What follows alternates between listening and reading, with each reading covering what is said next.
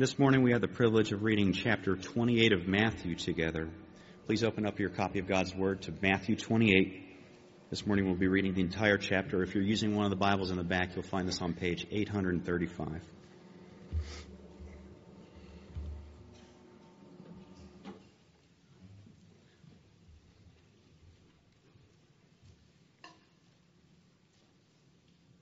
Matthew 28, starting in verse 1. Now after the Sabbath, toward the dawn of the first day of the week, Mary Magdalene and the other Mary went to see the tomb. And behold, there was a great earthquake, for an angel of the Lord descended from heaven and came and rolled back the stone and sat on it. His appearance was like lightning, and his clothing white as snow. And for fear of him, the guards trembled and became like dead men. But the angel said to the women, "Do not be afraid, for I know that you seek Jesus who was crucified. He is not here, for he has risen, as he said. Come, see the place where he lay. Then go quickly and tell the disciples that he has risen from the dead, and behold, he is going before you to Galilee. There you will see him. See, I have told you." So they departed quickly from the tomb with fear and great joy, and ran to tell the disciples. And behold, Jesus met them and said, "Greetings." And they came up and took hold of his feet and worshipped him. Then Jesus said to them, "Do not be afraid. Go and tell my brothers to go to Galilee, and there they will see me." While they were going, behold, some of the guard went into the city and told the chief priests all that had taken place. And when they had assembled with the elders and taken counsel, they gave a sufficient sum of money to the soldiers and said, "Tell people, his disciples came by night and stole him away while we were asleep. And if this comes to the governor's ears, we will satisfy him and keep you out of trouble."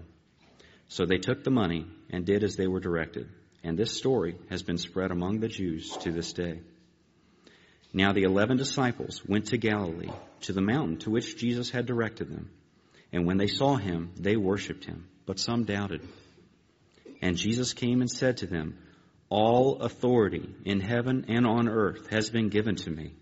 Go, therefore, and make disciples of all nations, baptizing them in the name of the Father and of the Son and of the Holy Spirit, teaching them to observe all that I have commanded you. And behold, I am with you always to the end of the age."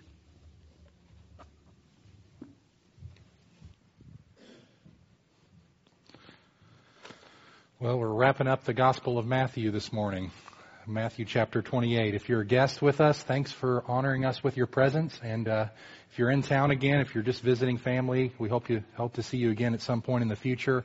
Also, welcome to the Baldwins. They were able to watch us online and see all that, so glad that they can be with us this morning as well.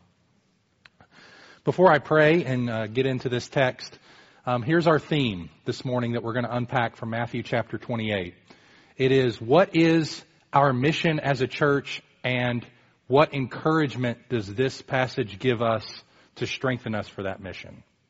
So what is our mission as a church, and what does this passage give us by way of encouragement and strength to fulfill the mission that Jesus has called us to? Let's pray before we dive in this morning.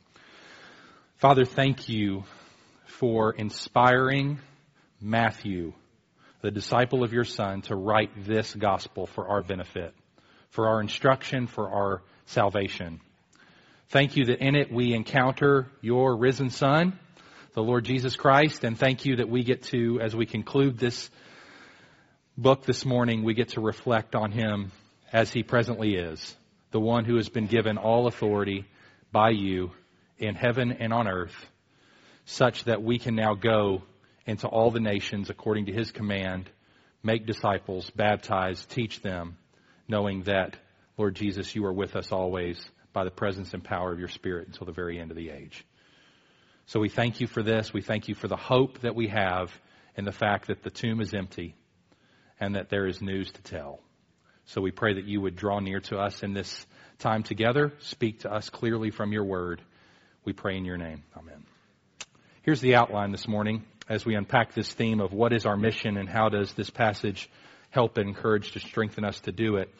First of all, we're going to look at the command that Jesus gives in verse 19 and really drill down there and unpack. And I know it's very, very familiar to us, the command that Jesus gives to the church or to his 11 disciples, which plant the church and found the church and given to us in verse 19. And then we're going to look at the rest of this passage, which really serves to give us strength and encouragement to do what Jesus has commanded us to do. So let's drill down first in verse 19 and look at the command that Jesus gives us. And here we have our mission. We have our marching orders right here in verse 19. Go therefore and make disciples of all nations, baptizing them in the name of the Father and of the Son and of the Holy Spirit. Now, I just want to very quickly, I hope, biblically dismiss an objection that sometimes gets thrown at this passage. I don't think it's nearly as popular today, but certainly it was an objection in days past, and I'm sure is still around to some degree. And that is the objection that the Great Commission was only given to the apostles and therefore does not apply to the church or specifically to Christians today. You may have heard that objection. And while it is true contextually that what we have come to call the Great Commission here in Matthew chapter 28 verse 19 certainly was given to the apostles, it was not only for the apostles. The command that Jesus gives is to go into all the nations and to teach, to convert those nations through the preaching of the gospel, and then to teach them to obey everything that Jesus commanded them, including the command to make disciples. D.A. Carson notes that the Great Commission does not record Jesus saying to the apostles the following: teaching them to obey everything I have commanded you, except for this commandment to make disciples. Keep their grubby hands off that one, since that belongs only to you, my dear apostles. End quote.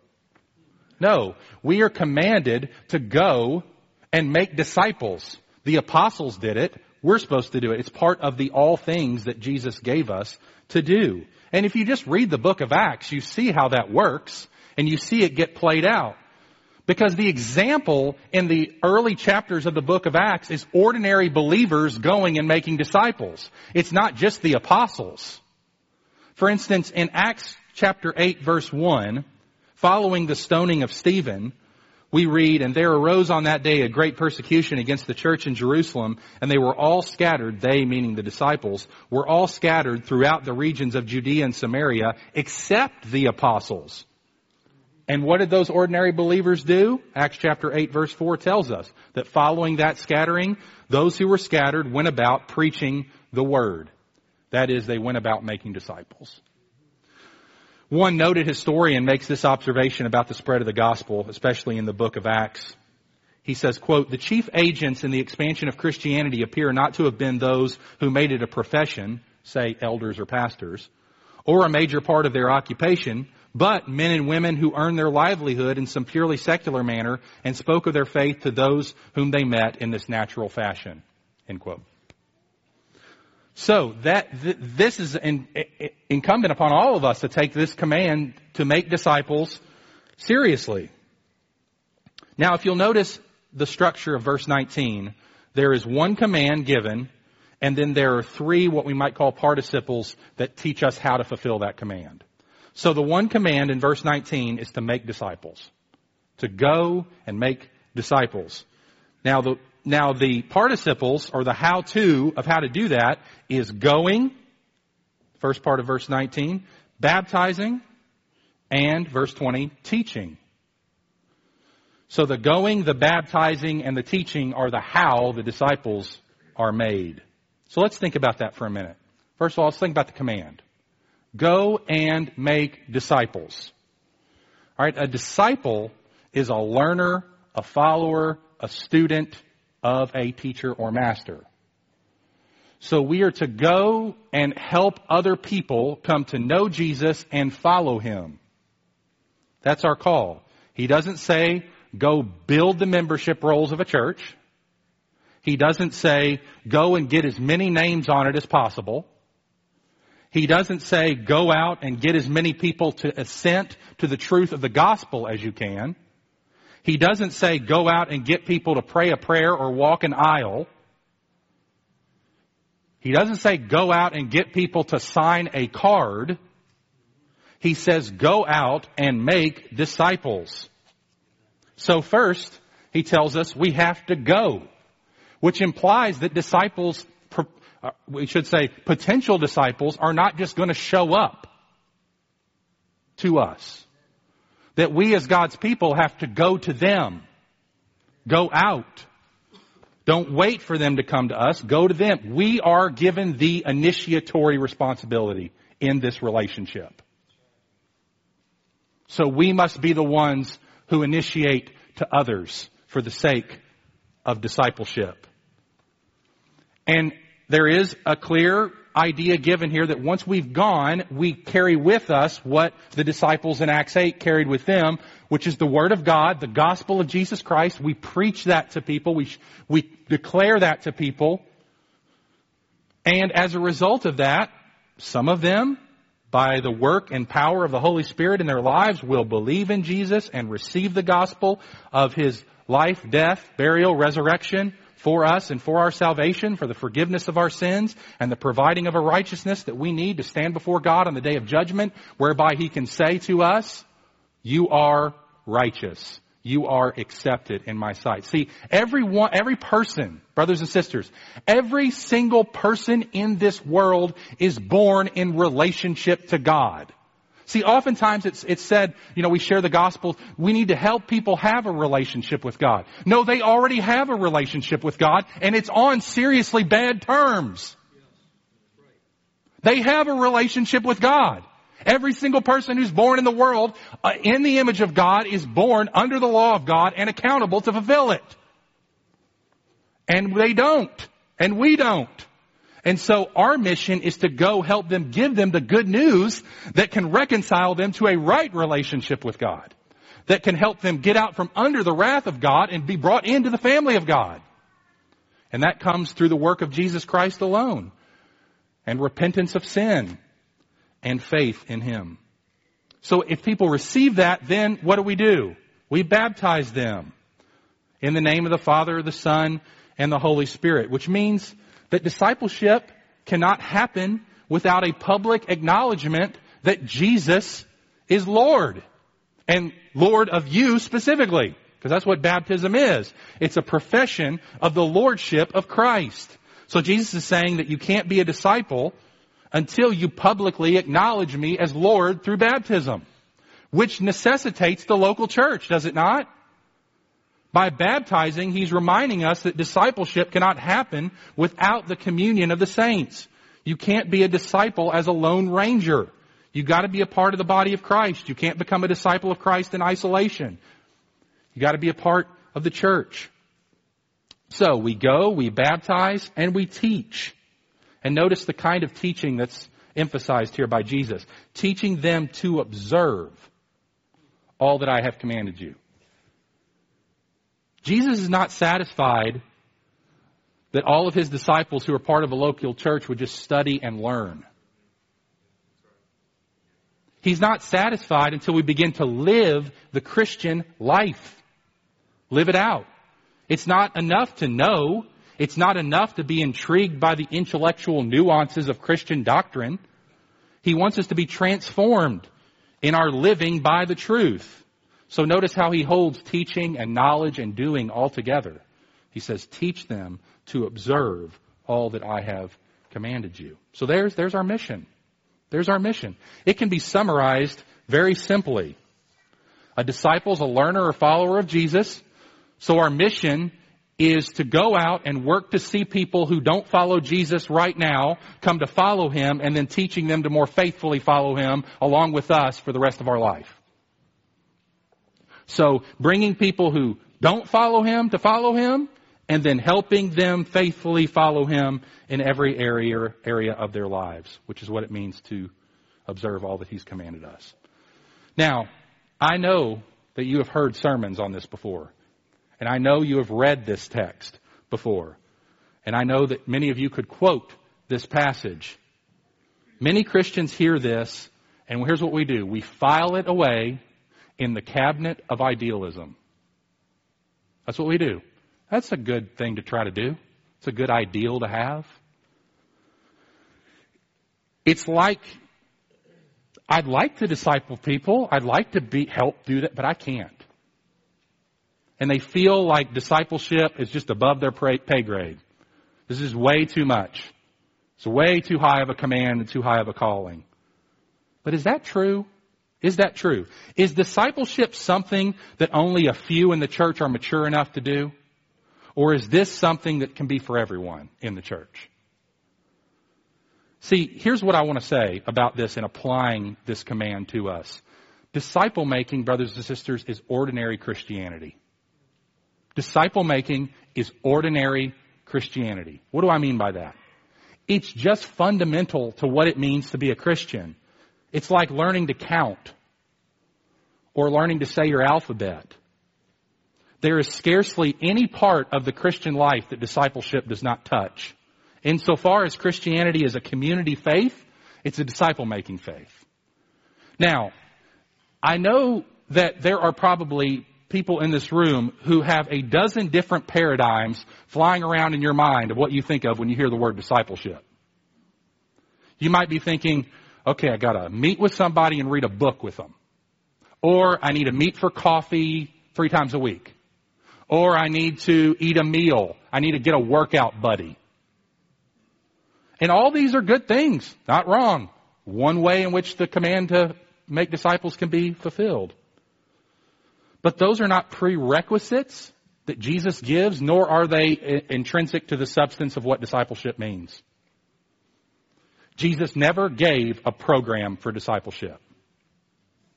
But he gave us his example and a broad, far-reaching command to do it. He didn't attach a lot of specifics or how-tos, which I think should foster within us a sense of great freedom in the obedience to this command and a great burden for it. So what does it look like? What does it look like when Jesus commands us to make disciples? How does that intentional living that's seeking to show the worth and power of Christ, letting people in to see how we live out our Christian faith, what does that look like practically? Well, I'm just going to give you some examples of what it could look like. Okay? I'm just trying to paint a vision here so that we don't lock it up. We don't lock up this command to make disciples as in just sort of one pathway or one particular expression of faithfulness. There are lots of ways to faithfully express and obey this command. Let me give you some of them. First of all, discipleship can happen when a guy who wants to be married and doesn't have a real game plan for how to go about that asks a brother in Christ who's older and married for help. And this brother takes him out for lunch and talks him through some biblical principles and practical examples, and then he commits to pray for him and makes himself available for questions, and they meet occasionally to talk and check in on each other. That's discipleship.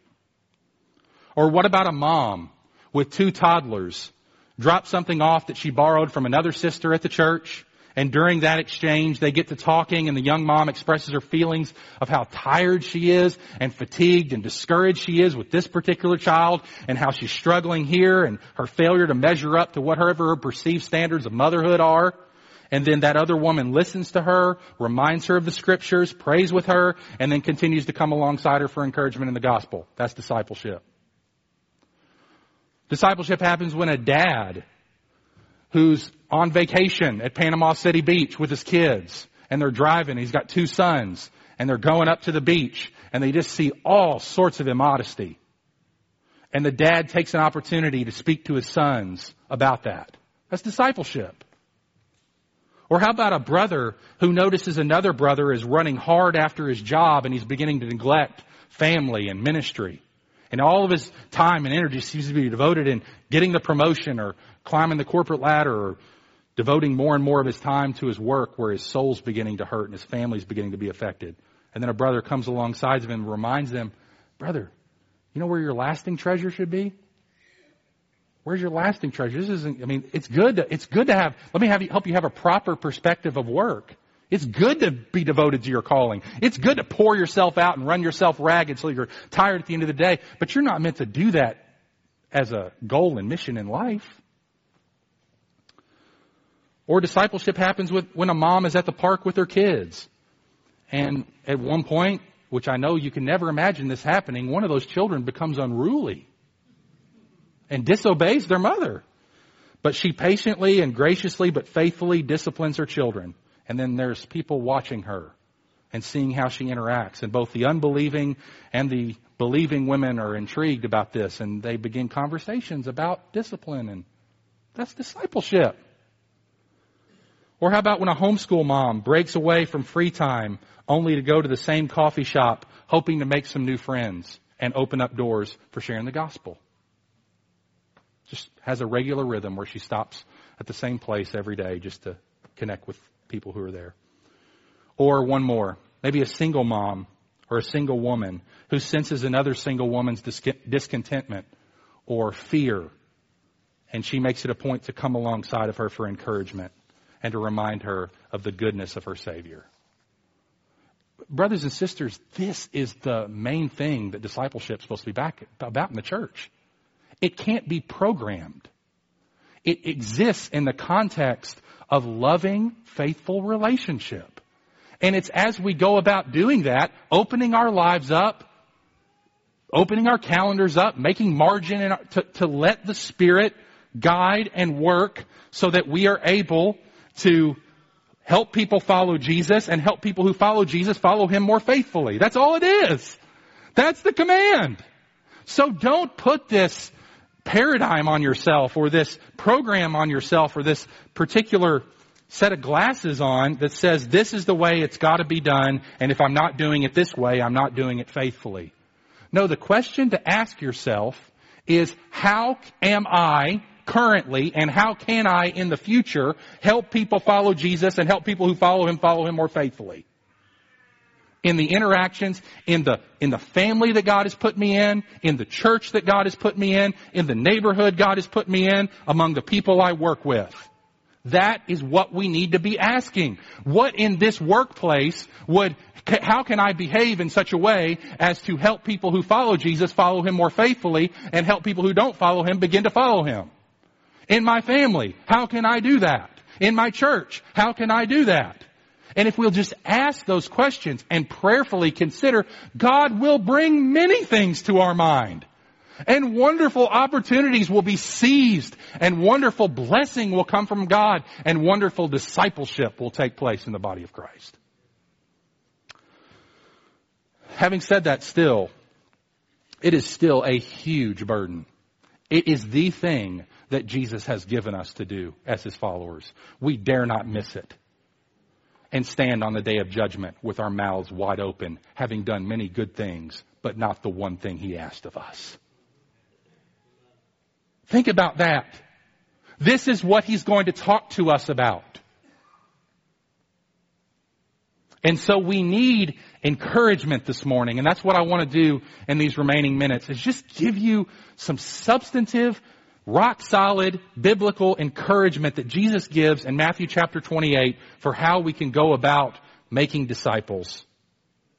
And there are two kind of strands of encouragement I want to chase out. All right? I think we need two things if we're going to devote ourselves wholeheartedly to helping people follow Jesus and then helping people who follow Him more faithfully. I think we need two things. We need to be certain and we need to be comforted.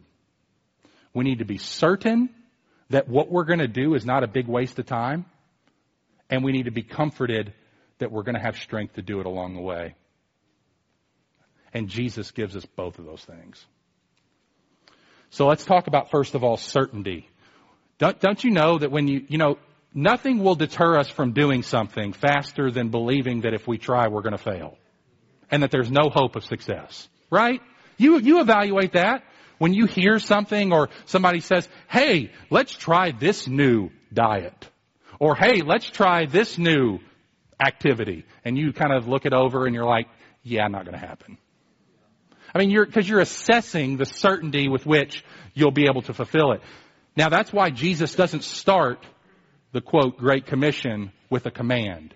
He starts it with a statement of risen Christ supremacy and fact. That's why He says in verse 18, Jesus came and says to them, all authority in heaven and on earth has been given to me. Now go. Now go. All authority has been given to me in heaven and on earth. So, is there anything Jesus can't do? No. Who sits on the throne of the universe? Christ. Who is directing the universe toward His purpose and making sure that that purpose gets fulfilled? Christ. Therefore, if we join Him on that, we will not be on the wrong side of history. We will not be on the wrong side of history. We will be, when all is said and done, and the supremacy of Christ is put before the whole world, and His reign and rule is for all to see, we will know that our labor in the Lord is not in vain. But that's not, now this whole chapter gives evidences of His authority, not just His statement here in Matthew chapter 28 verse 18. So let's tease out some of that authority. How did He get to this position of authority? He got to this position of authority because He conquered death, and He rose from the dead, and He left the tomb empty and the grave clothes were folded. So I want you to look here at what in verses 11 through 15 and how this gives us some certainty because of what's going on with the reports of the guards and what they're trying to do to cover up the resurrection of Jesus. Remember what they said? What Adam read for us? Here's what the guards say. Okay, He's gone. Okay, we got to spread this false report that the disciples stole the body. Now look back at the last chapter, at the end of Matthew 27, and notice what the chief priests and the Pharisees were planning to do. Verse 62, the next day, that is after the day of preparation, the chief priests and the Pharisees gathered before Pilate and said, Sir, we remember how that impostor said, while he was still alive, after 3 days I will rise. Therefore, order the tomb to be made secure until the third day, lest his disciples come and steal the body away and tell the people he has risen from the dead, and the last fraud will be worse than the first. Stop there. So their plan before the resurrection of Jesus is to so secure the tomb that the disciples can't steal the body away. But after He's risen from the dead, what's the change of their mission? Go tell everybody they stole the body. Go tell everybody. Why? Because He rose from the dead. That's why. That's why. The fact that they admitted that the tomb was empty speaks volumes, doesn't it? It's interesting that Matthew records no one anywhere saying that the tomb was not empty. They didn't have that trick in their pocket, or they would have. They couldn't say, well, He's still in the grave. They found the wrong tomb. Nobody was saying that. Nobody was saying, well, He's put in the wrong grave. But the very actions of Jesus' enemies here, the very actions that they had taken prior to the resurrection, now serve to confirm the fact that the resurrection took place. Do you see that? Here's the story they tell. I said, okay, all right. So we fell asleep, okay? We fell asleep. Here's the story we're going to tell. We fell asleep, okay? The disciples came by night.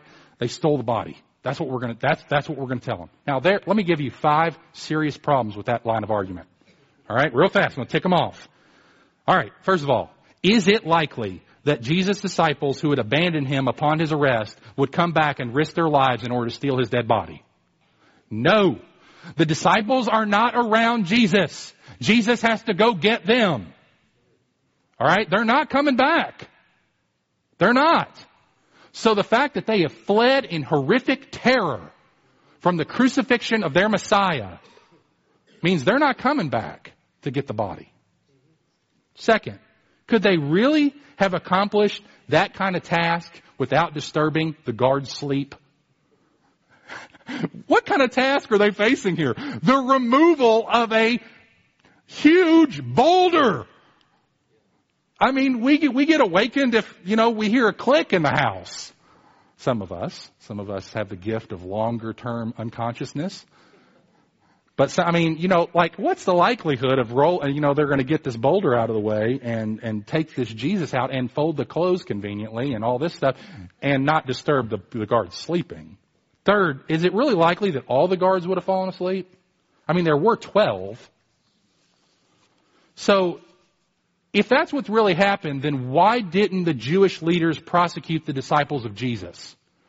To steal a dead body, especially when it was sealed in a tomb with an imperial seal, was a capital crime. So why didn't they chase down the disciples and prosecute them if they really stole the body? Because they didn't really steal the body. That's why. And if the guards were asleep, how could they have confirmed that it was the disciples who came by night to take Jesus' body away? How'd they know that little piece of information? We fell asleep and the disciples came, and the judge is sitting there, wait, hold on. If you're asleep, how do you know? So you see what all this is happening. This story is so concocted and is so full of holes that it actually begins to vindicate and confirm the truth they're trying to deny. If you can deny the emptiness of Jesus' tomb, you can deny anything in history. Anything. You can deny that George Washington was the first president. Were you there? Did you see him? How do you know the documents weren't fabricated? Are you really sure that's his picture? You can deny that we've landed on the moon. You can deny that there was a Holocaust. You can deny anything in history if you can deny the reality of the empty tomb. It's just too well attested. The reason, and here's the reason, the ultimate reason that people reject the resurrection is not because of any sort of intellectual argument. It's because people have an inherent, inveterate rejection of the supernatural, especially because to claim that Jesus rose from the dead makes them accountable morally to God. And they can't do what they want anymore. Which is why in the academy and secular elites and whatever are trying to snuff out any hint of creation or whatever. You can't let Jesus get a foot in the door, at least not the biblical one. Because the biblical one has all authority in heaven on earth and whose universal lordship means that I can't live the way I want to live. So, the truth is easy to see. It's actually harder to reject. But there are a lot of people who are willing to work very, very, very much harder, very, very hard to reject it. Did you know this? It's a lot easier for a believer to believe the truth than it is for an unbeliever to deny the truth. The unbeliever has to work really, really hard to come up with some sort of explanation of how this thing is working out. The believer doesn't have to work that hard at all. Just believe the facts. So there's certainty. Okay? There is certainty.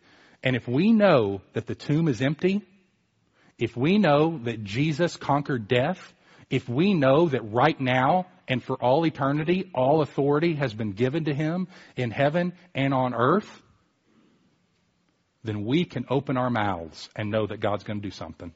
And we can open our lives to love others and know that God's going to do something. He's going to do something. And so we can have certainty and encouragement. There is, brothers and sisters, your feelings are not certain as this. What you think is not as certain as this.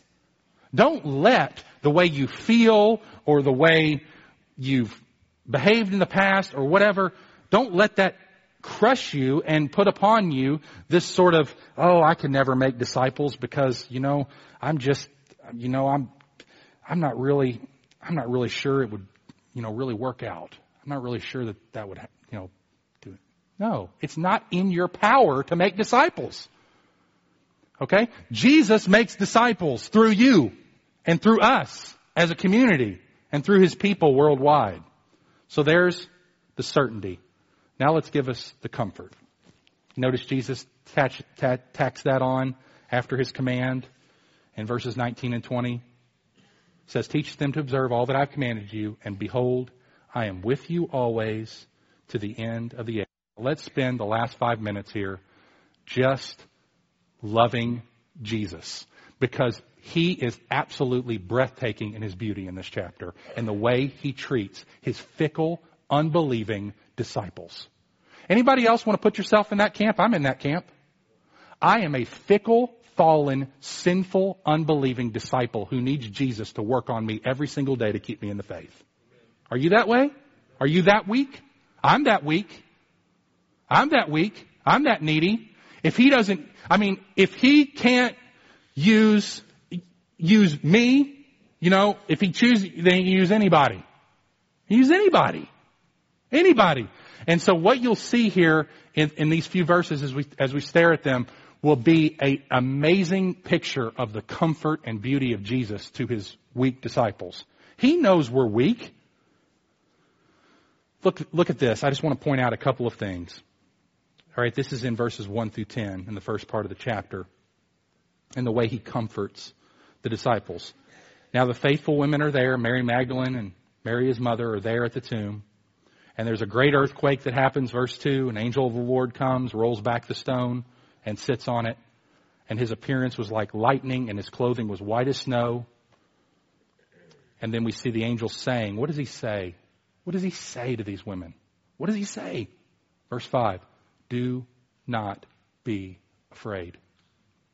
Do not be afraid. Then he says, verse 7, go quickly and tell his disciples that he is risen from the dead. And behold, he is going before you to Galilee. There you will see him. See, I have told you. So they departed quickly from the tomb with fear and great joy and ran to tell his disciples. Now, just stop here. If you're a disciple and you've just received word from Mary Magdalene and Mary that you're supposed to go and meet Jesus, how are you going to feel about that meeting? Honestly, you going to feel positive about that, or are you going to feel like you're going to the principal's office? I mean, that's what I would feel like. I'd feel like I'm going to the principal's office. I just abandoned him. I just betrayed him. I just walked away from him. I just shunned him and rejected him and lied about him and in some cases turned him in. We are in trouble, Peter. So they go with fear and great joy. Notice that mingling. They're happy he's resurrected, but they're afraid what it might mean. They run to tell his disciples. Verse 9, and behold, Jesus met them and said, greetings! I'm here! And they came up and took hold of his feet and worshiped him. Which means that in that greeting, whatever he said communicated love to them. It communicated love and affection and welcome. And then Jesus said to them, exactly what the angel said, don't be afraid. And notice he says, go and tell my brothers to go to Galilee, and there they will see me. Go and tell my brothers. Now I know the disciples are not here in this particular passage, at least the 11. They're not here. It's just Mary Magdalene and Mary going, and Jesus is greeting them. But he's going to have the same kind of greeting for them when they see him. And I just want to point out this, that if you were the God of the universe and you had been resurrected from the dead and you had been abandoned by your disciples in the hour of your need, what would the first words you have been? What would you have said to them? Imagine this. I, the exalted God of heaven and earth, who was raised again from the dead, where were you in my hour of need? And shame and guilt and condemnation comes upon them. Is that the way Jesus interacts with his disciples? No, what you see is the tenderness of the Lord Jesus Christ in emphasizing to the women that the first words that his disciples must hear are these words. Welcome, my brothers. Welcome, my brothers. He doesn't want to relate to them as a sovereign God. He wants to relate to them as an elder brother. Brothers and sisters, you will never go on mission for Jesus if you aren't gripped by the love of Jesus for you. Some of you are not making disciples because you're paralyzed with guilt, shame, and fear. And my great desire for you, and I believe Jesus' great desire for you, is to feel afresh the love of God for you this morning. The absolute unmerited, no matter how you perform, love of Jesus for you. When you walked into church this morning, no matter what kind of week you had, no matter how you sinned, no matter how you blew it with your wife or your husband, no matter how you treated your kids, no matter how you acted at work, no matter how you sinned at home, Jesus says to you this morning, welcome, my brother. Welcome, my sister. I am glad you are here to worship me this morning. I love you. I died for you. I rose from the dead for you. Come. Here are my feet. Lay yourself out. You're welcome. You're welcome here. That's Jesus' attitude toward us as his disciples. And that's his attitude toward us every day of our lives. It doesn't mean that he ignores our sin, but it means that we matter to him more than our sin. He loves us. He loved you. He didn't die for the perfect you. He died for the ugly, sinful, wicked you. And it was you that he died for. Not just some nebulous blob mass of humanity. It was you that was written on his hands. You that was in his heart. And so as we come to this mission, we say, Jesus, the privilege. What privilege that we have. What certainty you have given us. What comfort you have supplied. If you will go with us, we will go with you. And may that be our response this morning. May you, with renewed confidence and renewed comfort, be able to walk out into your spheres of influence where the Lord has placed you among people. And may you, with a heart full of love to Jesus, because of his love for you, tell other people what Jesus has done for your soul. That's what people need to hear more than anything, is how Jesus, what he means to you. And if he means something to you, you'll tell him. You'll tell him about it. Come, you who fear God, and I will share with you what he's done for my soul. Let's pray. Father, thank you so much for your word to us this morning, which is a comfort to us and reminds us of our high calling as your people, but also the great confidence and comfort we can have as we live out that calling in the ordinary ways of life to make disciples of you. God, help us in all of our lives to evaluate where we are, whether it be home, church, work, neighborhood, places we recreate, play, wherever we go. May we ask this question: how can I help people follow Jesus here? And how can I help those who follow him more faithfully? God, give us that burden, but motivate us not by guilt, but motivate us by love and comfort, that all authority in heaven and on earth has been given to you, Lord Jesus, and you are with us always, even to the end of the age, and how we thank you. In your name, amen.